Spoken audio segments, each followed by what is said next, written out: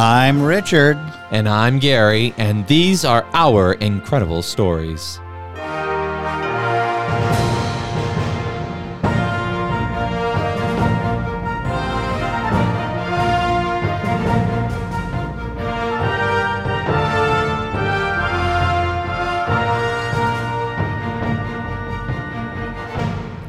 Hello and welcome to all of our listeners around the world and across the United States. We're happy to have you back with us again for more incredible stories. And if you are listening for the first time, welcome. We hope you enjoy the show. And if you like it enough, go ahead and hit that like and subscribe button and tune in every Friday for new episodes. I guarantee you will find something interesting to listen to. Now, I see a lot of papers in front of you over there, Dad, and I'm kind of curious. What is our story about today? Well, I think we could aptly title it Ben Franklin and the Turkey. Oh, Ben Franklin and the Turkey. Mm-hmm. So I guess my first question, Gary, would be, who was Ben Franklin? Oh, well, good old Ben. He's on the $100 bill. I think he's the only person who's not a president who is on currency. Yes, on United States currency. On United States currency. $100 bill, yeah. Correct. An inventor. Discovered, he didn't create electricity, but he discovered electricity with his famous kite experiment. Yes. And he also had different ideas about what the bird should be that represented the United States. That brings us right to tonight's story, as a matter of fact. As you mentioned, he was one of the most incredible, not just Americans, but incredible people alive in the 18th century. Worldwide. His reputation was absolutely worldwide. Don't forget, too, that he's credited as being the father of the United States postal system, too. Yes. And also, he have something to do with the Declaration of Independence as well? Yes. He was a signer of the Declaration. He was a signer, yes. From Pennsylvania. And also, in addition to the founding or being credited with starting the United States postal system, he also operated a printing press, and so that's right. This man was just an incredible force in the 18th century. Oh yeah, and noted worldwide. I mean, they were as familiar with him in London, England, as they were here in the colonies.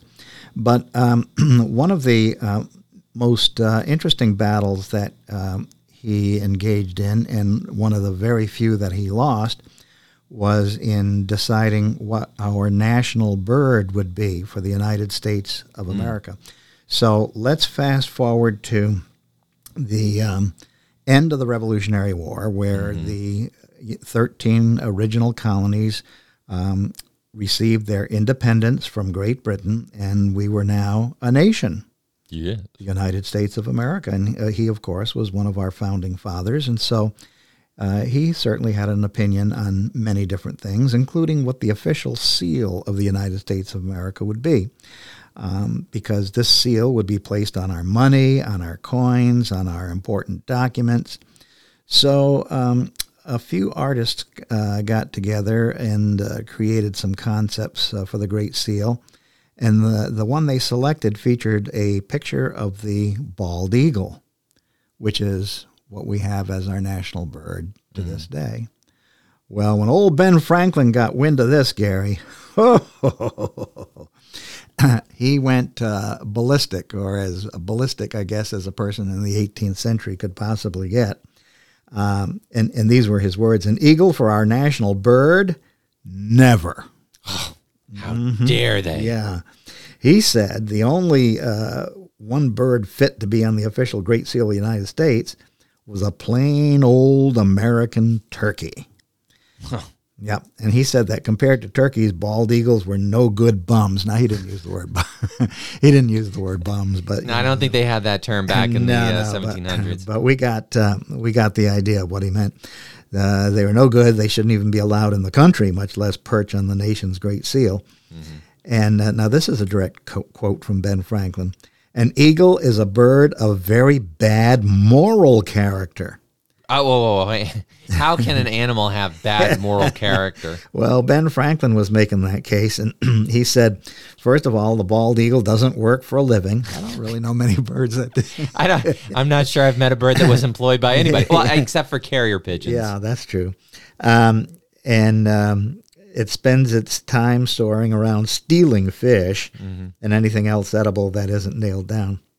So Ben argued and argued against their moral character and against everything else connected with bald eagles. But this is one argument that the esteemed, prestigious Benjamin Franklin did not win, because the eagle won out and has been the symbol of the United States ever since. It was decided by people other than Ben Franklin that the bald eagle would be a fine symbol and a fitting national bird for the young nation.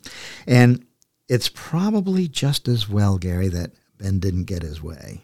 Yeah. The turkey wouldn't be all that great as the official bird of a nation. No. Would this be because of a certain holiday where we consume said turkey?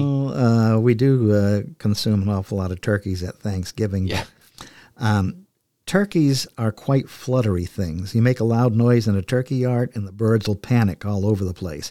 Now, that's hardly a good national symbol. Yeah, I would agree with that. Having a turkey as our national symbol, the kind of running off scared, creates panic in the bird yard. And they're not too smart. In fact, turkeys are the stupidest of all birds. They don't even have sense enough to eat unless a farmer shows them how to do it. So I'd say that turkeys probably have an IQ of about -10. They're not even as smart as dodo birds, and who wants a dumb national bird?